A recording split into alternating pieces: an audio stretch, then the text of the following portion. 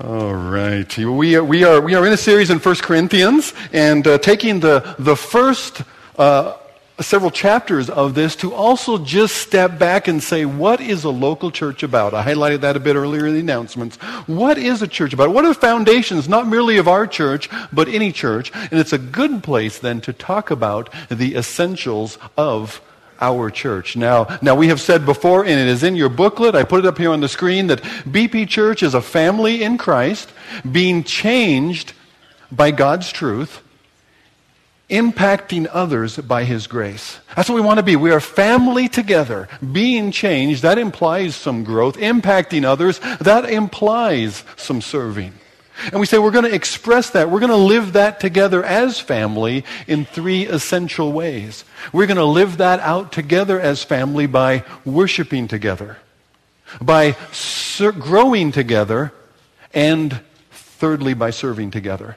And so the first chapter talked about that essential identity that we are family together in Christ. And that first chapter of 1 Corinthians talks a lot about our identity in Christ and the transforming impact of the gospel upon us and the need of that same gospel for others. All of that's in chapter 1.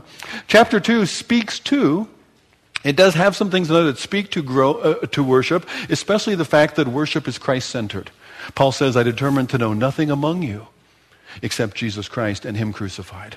Our worship here at Brush Prairie Baptist Church will be Christ-centered. We will focus. If you notice the songs before I'm speaking this morning, again, there was that pointing back to the cross. We want to remind ourselves of the gospel. We desperately need it. He said, no, I'm already saved. I already have been accepted and cleansed, forgiven by God. My home in heaven is secure. Absolutely. And I need day by day to remind myself of the gospel. I need to remind myself of my identity in Him, not merely in myself. Our worship will be Christ-centered. We need to worship together. We need to worship to help one another. I'm so grateful for those on the worship team who serve. We call this a worship service, right? And they serve in instruments and vocally. They serve to help us to worship. Aren't you glad for that? Aren't you glad that they're willing to use those gifts and skills in that way for the benefit of the church as a whole? I know it frees me to sing and express myself in ways that I probably wouldn't otherwise. And I'm grateful for that. I'm grateful for the voices that surround me so that I don't so much hear my own. Some of you are grateful for that too, I see. But that serving together, you see, that helps us, enables us in worshiping. At worshiping together, growing together. And Pastor Ryan, I forgot to speak to that earlier. We'll do something special at the close of the service. But Pastor Ryan, as the church called Ryan McKinney as our youth pastor last week at our business meeting, he shared with us last week that we are growing together, that we were born to grow, that we're not meant to remain as infants, but to grow in the measure of stature of the fullness of Christ. Christ-likeness grown and developed in us. Interestingly, key ways in which we grow are in worshiping and in serving. In worshiping, where we are reminded and we take in God's truth, and we're encouraged to do something with it. And in serving together. You could compare it to good food and good exercise, two things that are key in growing and developing, even in human development, children to adults. Good food. Isn't that right, Josh? Josh is over there. That's it. Good food and good exercise. And so we're going to talk this morning about how that we live to serve. That we live to serve. And serving actually is how we live in that life that Christ has given us, the one who came not to be served, but to serve, to give His life a ransom for many. In 1 Corinthians chapter 4, and as you turn there, if you brought a Bible this morning, then you'll find us in 1 Corinthians chapter 4. If you're using one of the Pew Bibles this morning, then go ahead and pull that out, because I want you to follow along. I want you to see God's Word before you as we speak of it. We will be on page 953. So 1 Corinthians chapter 4. What I'm going to do is I'll read each section as we go. So a handful of verses piece by piece. So the first thing we're going to look at is that when we serve together, we seek to serve God faithfully.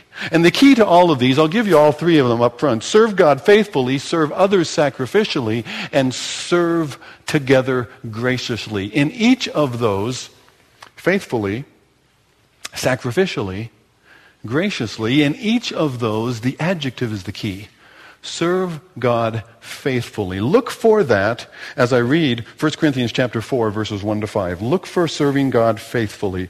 This is how one should regard us, Paul says, as servants of Christ and stewards of the mysteries of God. Moreover, it is required of stewards that they be found trustworthy or faithful. But with me, it is a very small thing that I should be judged by you or by any human court in regard to my faithfulness. I do not even judge myself, for I am not aware of anything against myself, but I'm not thereby acquitted. I'm not vindicated by my own estimation. It is the Lord who judges me.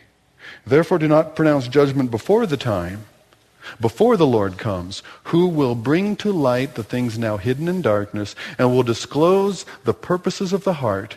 Then each one will receive his commendation from God. Father, thank you, Lord, that you've given us your word. Thank you that your word speaks to us. Father, open it up to us. Lord, we pray a simple prayer. Open our eyes that we might behold wonderful things from your word. Show us things about the Lord Jesus and how we can walk with him. We ask it in Jesus' name. Amen. There are a couple of key terms in that first section. Key terms are servants and stewards. The word servant here is different than the regular word for servant and slave, which is the term that we use today for our deacons. Don't know if you knew that, Charlie. It's a slave word. Yeah, he said, I already knew that. I figured that out. But that heightens the aspect of serving. But this is a different word. It has a slightly different connotation. It has the idea of an appointed agent. It wasn't really, it actually has a lowly beginning as the under rower, the bottom deck rowers on a ship. But in the New Testament era, it was used for much more than that. It was used for the temple police, the temple officials who were sent to arrest the apostles. It was used for other officials who were sent on an errand here or there. So the idea is especially one who is appointed to a task, one who is appointed to a particular responsibility. And they don't have authority on their own. Their authority in that responsibility lies with the one who appointed them. In that sense, it's related to that idea of an apostle who is a sent messenger. Sent on behalf of the apostles of God are those who are sent messengers by God himself. But this is an appointed servant carrying out assigned duties, not a self-employed boss. So the apostle does not consider himself self-employed. It's funny, pastors are treated in employment laws in the U.S. as self-employed in certain aspects. I don't know why I bother to share that, but it's a unique thing. But I don't think the elders of the church here believe that I'm self-employed. I'm accountable to them, and we are especially accountable to God. That we are not self-employed. We are not merely to do what it is that we desire and choose to do. We are servants. We are appointed agents. And the other word is really close to that. It's the word steward. And stewards were managers. Managers are of a household. Managers of a business. I know there are several of you that are managers in a particular enterprise. Or you manage your own household. But especially if you manage an enterprise for somebody else. Those things do not belong to you. That store does not belong to you. That business does not belong to you. But you manage it on behalf of others. And so you're accountable to them for how you manage it. And what's most essential is that you manage those affairs faithfully as the owner intends that you would. So in both of those, now what is it that we are stewards of? It says there in verse 1 that we are stewards of the mysteries of God. That word mysteries, it refers to the truth of the gospel, but in a particular aspect. It refers to, when it says mysteries, it's not a whodunit. It's not a mystery to be solved, call Sherlock Holmes. A mystery is something that can't be known to us by our own means unless God reveals it. So God has a message, and he has revealed it to his stewards, whose job it is to take that to the people who will not know it otherwise. Okay?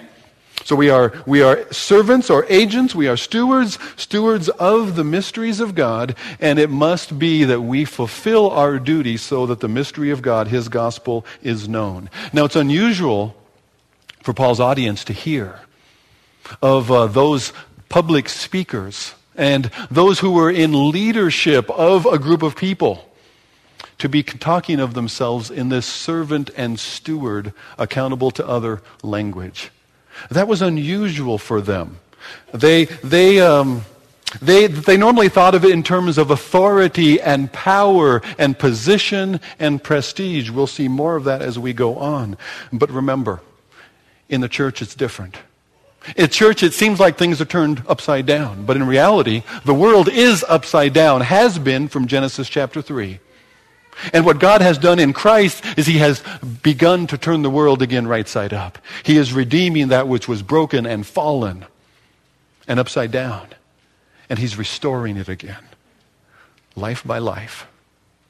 Individual by individual. Person by person. By the power of the Spirit. Into the likeness again of Christ.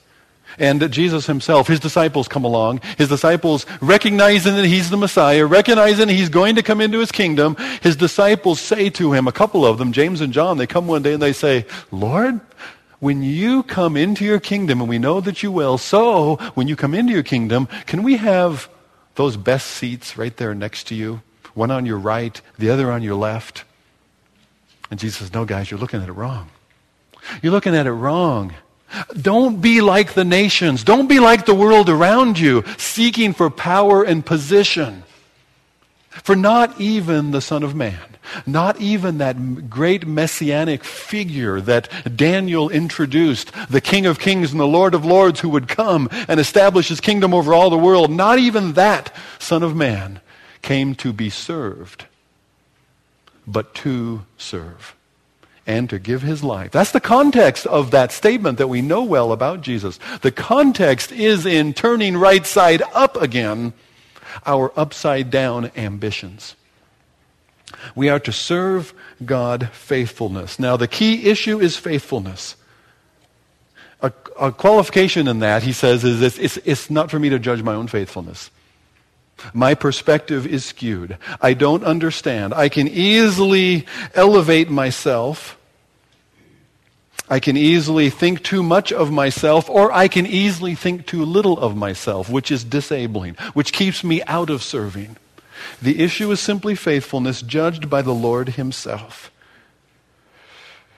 This is not an invitation to ignore assessment, to ignore the input of others, but it is a reminder to realize its shortcoming, its fallacy. There's something called the fundamental attribution error, or the fundamental attribution fallacy. And what it means, in a nutshell, we easily assume that others' actions are the result of their character, while we more readily understand and give ourselves the benefit of the doubt that our actions are a result of complex circumstances around us beyond our control, and we rather judge ourselves based on our intentions. Can I boil that down? You make judgments about other people based on what you see them do. You make judgments of yourself based on your best intentions. You can see how that's going to end up a little lopsided, isn't it? Yeah. We don't know. That person that ran that light and cut you off, you didn't know that they were rushing somebody who'd had a heart attack or maybe was in labor ready to give birth to the hospital. And yeah, they still don't want to run a red light and crash into somebody, but their mind is fixed on a crisis at hand which you know nothing about, as you spoke poorly of them as they sped along. Right? We judge others based on actions we see. We judge ourselves much more generously based on our best intentions, as only we know them. But it's okay, it balances out. Guess how other people are judging you? Yeah, that's right. That's right. They don't know your intentions, and frankly, they don't care. Yeah. But the Lord judges me. The issue is faithfulness, that we serve God faithfully, and I want to turn that two ways. It's obvious in the text, that aspect of faithfully carrying out a stewardship, faithfully carrying out an appointment that God himself has given us. That's clear. But there's another aspect there of not judging another, not judging ourselves, but the Lord will judge at his coming. And then each one's commendation or praise will come from God himself. You see, when I serve God faithfully, when I serve God full of faith, that's another side of it. That I am serving confident that it's not about me. It's not about all of those things that I think would disqualify me. It's not about all those ways that I think I don't measure up. It's a reminder that I serve in faith, knowing that he has accepted me in Christ Jesus. That I have been made fully complete in God's eyes, standing before him because of Jesus who died for me and rose again. And so I can serve. We may come along with a piece that, well, I couldn't do that. Yeah, you yourself, you couldn't. Who are you? Except in Christ, you are an heir of God. You are a son of glory. You are a child of the King. You are an heir of God and a joint heir with Jesus Christ. And I can do all things through Christ who strengthens me. And that's serving faithfully with my faith in him who has already served me. Serving together is an issue of faithfulness and stewardship, not judging one another. You know, one of the things that's crippling in a church, when people dare to take a chance to step up, one of the things that's in their mind, if I took on this role, if I took that task, if I took that responsibility, if I accepted that appointment that might be from God himself, if I accept that, what are other people going to say about what I do? What criticism might I receive? And that keeps people from jumping in. That we need to be a church body that will serve faithfully together. We'll serve in faith, and our greatest faith is not in one another. Our faith is in our God, who by his grace has equipped and put all of us into service together. That we serve God faithfully. Secondly, what that looks like is we serve others sacrificially. Look for this as I read verses 6 to 13. Serve others sacrificially. So he says, we've applied these things to myself and to Apollos for your benefit, Corinthian church, that you may learn by us not to go beyond what is written, that none of you would be puffed up in favor of one against another. For who sees anything different in you? What do you have that you did not receive? If then you received it, you see how grace-oriented this is. If you received it, why do you boast as if you did not receive it? Already you have all you want. Already you have become rich. Without us you have become kings, and would that you did reign as kings so that we might share the rule with you. Would that Christ's kingdom had already come. But it hasn't. Not yet. For I think that God has exhibited us apostles as last of all, like men sentenced to death. Because we have become a spectacle to the world, to angels and to men. We are fools for Christ's sake, but you are wise in Christ. We are weak, but you are strong. You are held in honor, and we in disrepute. To the present hour we hunger and thirst. We are poorly dressed and buffeted and homeless. And we labor, working with our own hands. When reviled, we bless. When persecuted, we endure. When slandered, we entreat. We have become and are still like the scum of the world, the refuse of all things. Wow. That puts a different spin on it. Going beyond what is written basically refers to, there are 4 times when Paul quotes, as it is written, up till now, twice in chapter 1, twice in chapter 3 in 1 Corinthians, and each time it speaks to the wisdom of the world and the pride of man. He says to be careful. Don't follow the wisdom of the world into its pride. Don't go there. Instead, we need to turn things right side up again. And by turning them right side up, the admonition not to be puffed up, he gets a little tongue-in-cheek. And he challenges them. He says, your examples, your way, your expectation, your assumptions about how life should be for yourselves in all of God's blessing, Paul says it's confusing to me because it hasn't been my experience. It's interesting that you have been so blessed and have so much, and yet that's contrary to the experience of not only Paul, but all of the apostles. he contrasts it. He said, contrary to their, and dare I say our. Let me make a point right up front, and then I'll come back to this at the end. We are influenced by the American dream. We are influenced by what our culture tells us is normal and what we ought to expect and how things ought to be and what we are, dare I say, entitled to. We are influenced by the American dream, and we are in pursuit of it. And we expect God's blessing to look like the American dream fulfilled. But if we set that up against 1 Corinthians 4, we find a different story. We find a warning here, because Paul warns them, those things that they desire, those things that they expect, those things that we also have a propensity to seek, are contrary to the mind of Christ. They are contrary to that mind of Christ displayed by his apostles. We have a propensity to seek fullness. We are full, we are filled, we are satiated. We have everything we need, at least to be comfortable. When it says that Jesus, Philippians 2, Jesus emptied himself. We seek wealth. Jesus became poor so that he might make us rich spiritually. We seek power, positions of authority, and control over others, or at least control over our own circumstances. Where Paul says, I, Paul, myself entreat you by the meekness and the gentleness of Christ. Jesus came and you see his authority, but you also see his meekness and his gentleness and his humility. How he submitted himself. We seek credentials.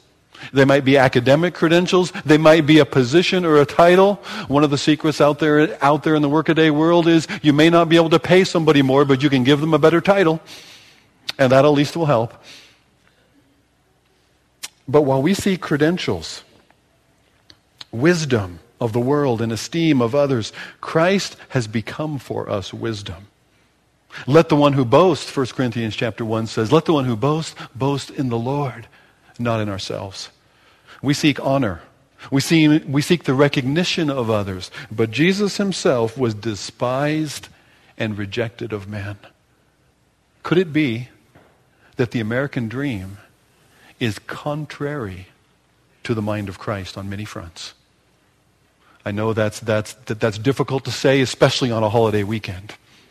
But beware that the ways of this world, not merely the American dream, the wonderful country that we have, and I'm convinced that our capitalist system is the best system for fallen humanity with its inherent checks and balances. I'm not arguing for something other than that. But beware that because you are born to a different world. You are born to a heavenly calling. Our citizenship is in heaven, from where we wait for our Savior. And we look for a city like Abraham. We look for a city which has foundations, whose builder and maker is God himself. Don't be satisfied with lesser things. Beware that our hearts become fat by that which is not good for us, and can distract us from pursuing the mind of Christ, that there we might know him. The world's estimation is upside down.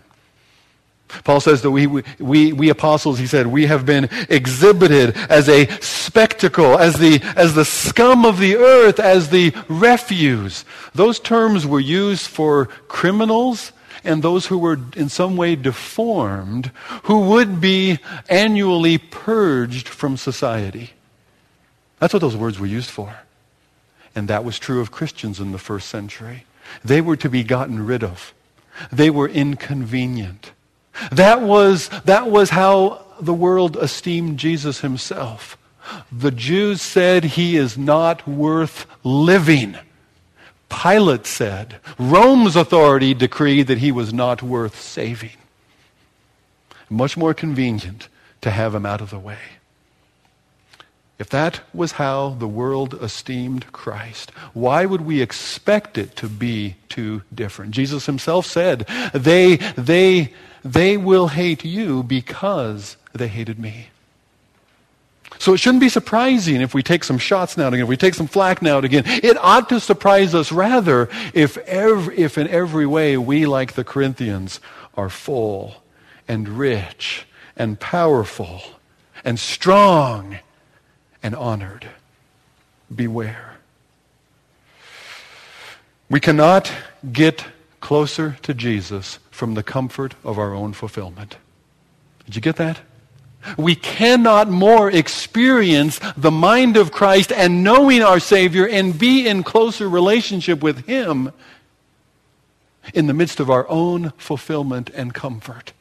Because that's not where we meet Him. That's not where we know Him. That's why Paul says in Philippians chapter 3 that I might enter into even the fellowship of His sufferings so that I might know Him.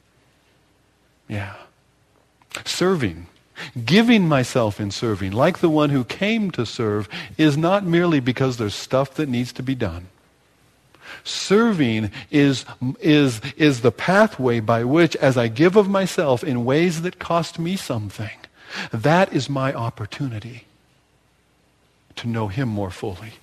The one who gave everything that I would know Him. We cannot get closer to Jesus from the comfort of our own fulfillment. To the extent that we enter into His suffering and sacrifice, there is where we will know Him.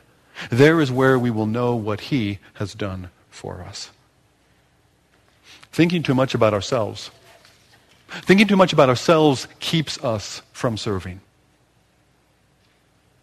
Thinking too much about me keeps me from serving others sacrificially because I think, well, I couldn't do that. I don't have the ability. I'm thinking about me. Or maybe it's, well, I won't do that. Somebody should do that, but it's beneath me. Somebody else should do it.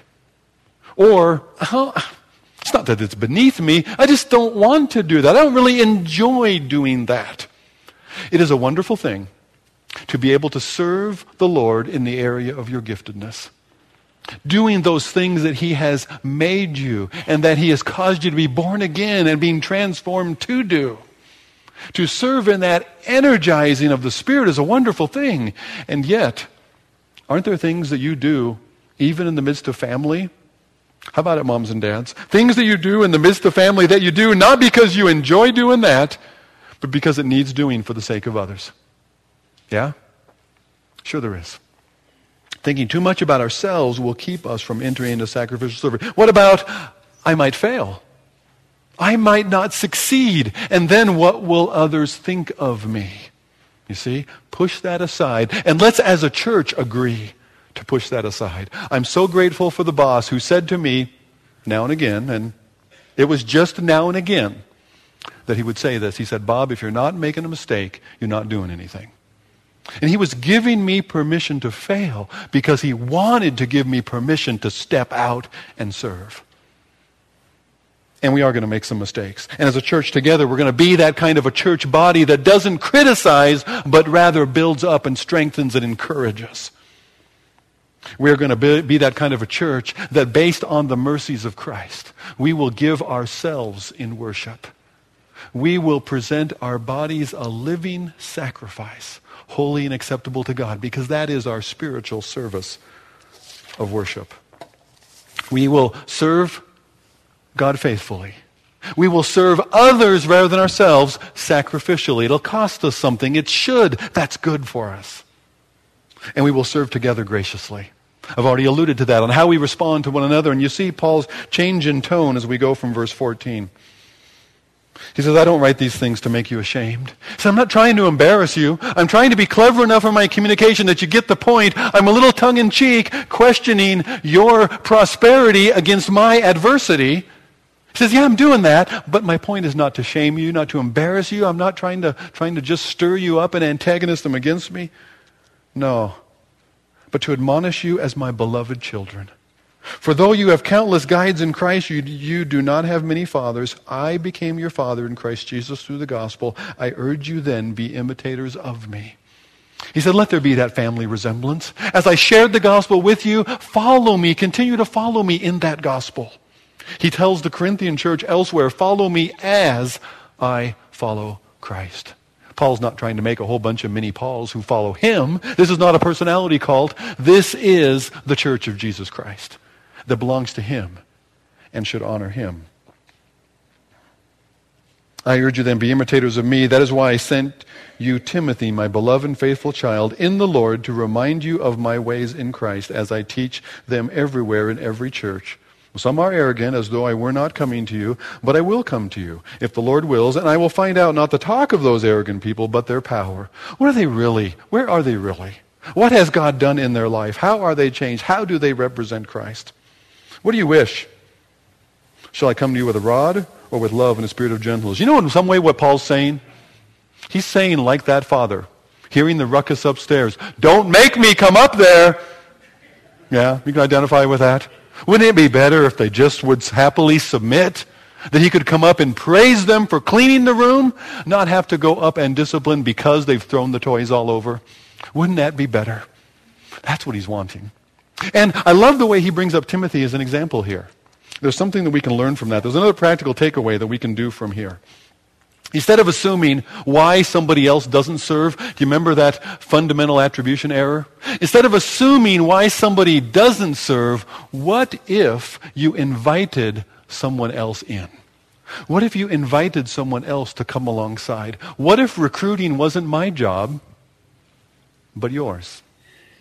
What if recruiting in various areas of ministry was your responsibility right where you are, wherever you serve, to grab somebody and invite them alongside? And some of you are saying, well, I don't have that place, so I guess I'm off the hook. No, there's people coming looking for you. I have just appointed them. But to ask ourselves, where could I serve? But instead of assuming why others don't, invite them alongside. Ask them to serve with you. I've seen this in you. Would you consider? That takes observing and caring about and knowing one another. I've seen how you do this or that.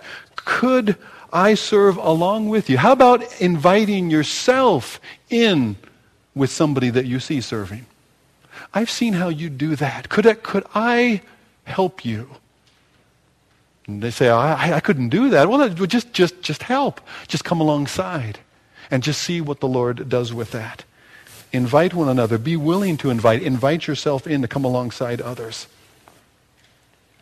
We as a church would love, it's not a matter of filling, there's all kinds of jobs in the church that we need filled. We would love to help you fulfill the God-given dreams that God gives you about how you could be used by him. What does that look like? What do you need? What would be the next steps in stepping forward into that by God's grace? Time is running out.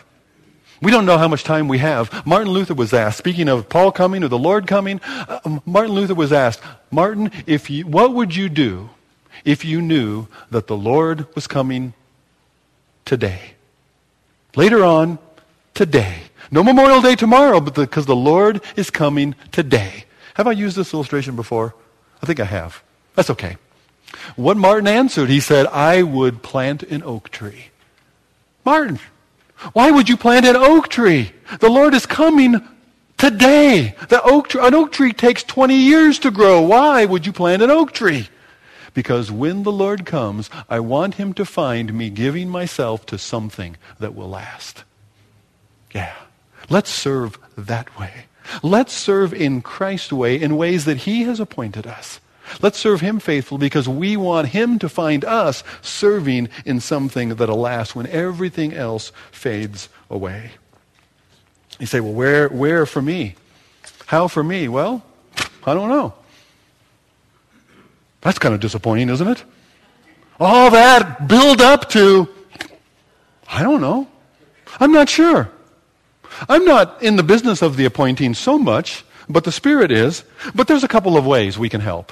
For instance, what's most important in a church? When you're considering just churches, things churches do and don't do, what's most important to you when you consider a church? You have things in mind. Do that. Get involved there because that's a sensitivity. And don't look down on other things that are equally important, but they're not your passion. But serve in that passion that God has given you for his church. What is it that this church should really be doing? You know, I get suggestions all the time. You know what the church really should be doing is... And man, I get a list. And I sit down and I look at that list and I'll never get all this done. And so I just don't. Yeah, it's freeing, really. But you know what I learned a while ago? People stop bringing me those ideas because what I do is I learned this from a friend years ago was that's a wonderful idea, and I see that God has given you a passion and a sensitivity toward that need. So how can I help you to do that? And all of a sudden the idea just fades away and it's not nearly as important anymore. But it is the point. It is important. But if a few people were going to be doing all of this stuff, well, it can't happen. And the reason we notice things, folks, is because maybe God has put that upon us for us. When you see that thing, and some of you are thinking right now, well, I see things, and yet I'm busy with stuff. And I would need to unload some stuff in order to do what I really think God has. And we're game for that. No positions. Structures are so essential in the church that we will have people serving outside the area of giftedness, which brings me to something else. Next week, we're going to jump ahead in 1 Corinthians. We're going to talk about spiritual gifts. Because we're just talking about serving together. Well, we want to be serving together in the areas of our giftedness. So the last thing in this foundation series we want to talk about is spiritual gifting. And for that, if you want to work ahead, if you're really one of the, I'm going to be ahead of the curve on this. That's right, I'm going to. All right, good. There are some spiritual gift inventories on the back table. On that table, the same 150 table I told you could pick up booklets, you can also get a spiritual gift inventory the Lifeway publishes. There's lots of these. You can find online ones, and there's all kinds of ones. So this is just one available tool. And it's not sent from heaven or anything like that. But it's a good tool to help you understand different giftings and what some of your giftings could be.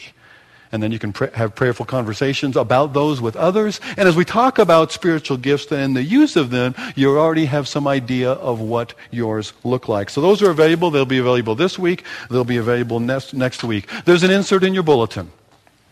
I'd like you to consider this insert in terms of ways that you could serve within the church. And there are many ways to serve from the church. But we could be a starting point here. We could be a launching point here. This is a great opportunity. I'd like you to consider things there. Prayerfully consider where I don't want those of you that are serving in 3 places already to be looking for number 4. I want all of us to be worshiping together, growing together, and to know this is a ministry that God has given me for the sake of the church, for the building up of his body. I want to know that there is a ministry like that I'm supposed to be a part of. This is my ministry. These are my family chores, so to speak, for the good of our family as a whole. Use that for Christ's glory. Want to be aware of what I'll call the fundamental procrastination fallacy. There's a fundamental attribution fallacy. There's also a fundamental procrastination fallacy. You know what I mean. That's good. I need to serve. I'm going to do that. Sometime. Why not now? Why not say, if God is putting that on your heart, yeah, I need to be exercising because I want to grow, because I want to worship him. And I don't merely worship in song. I will worship presenting my body. As much as with you, make BP Church a place of serving others so that Christ will be seen in our midst. Amen? Let's pray. Father, as we have talked about serving together, Lord, there is always much to do. But Lord, we want to be agents appointed by you. We want, Father, your direction. We want your spiritual leadership by your Spirit into our lives, that we would bear fruit in the ways and the means that honor you. Lord, would you direct us into serving? Father, would you guard us from complacency? Would you guard us from our own fulfillment?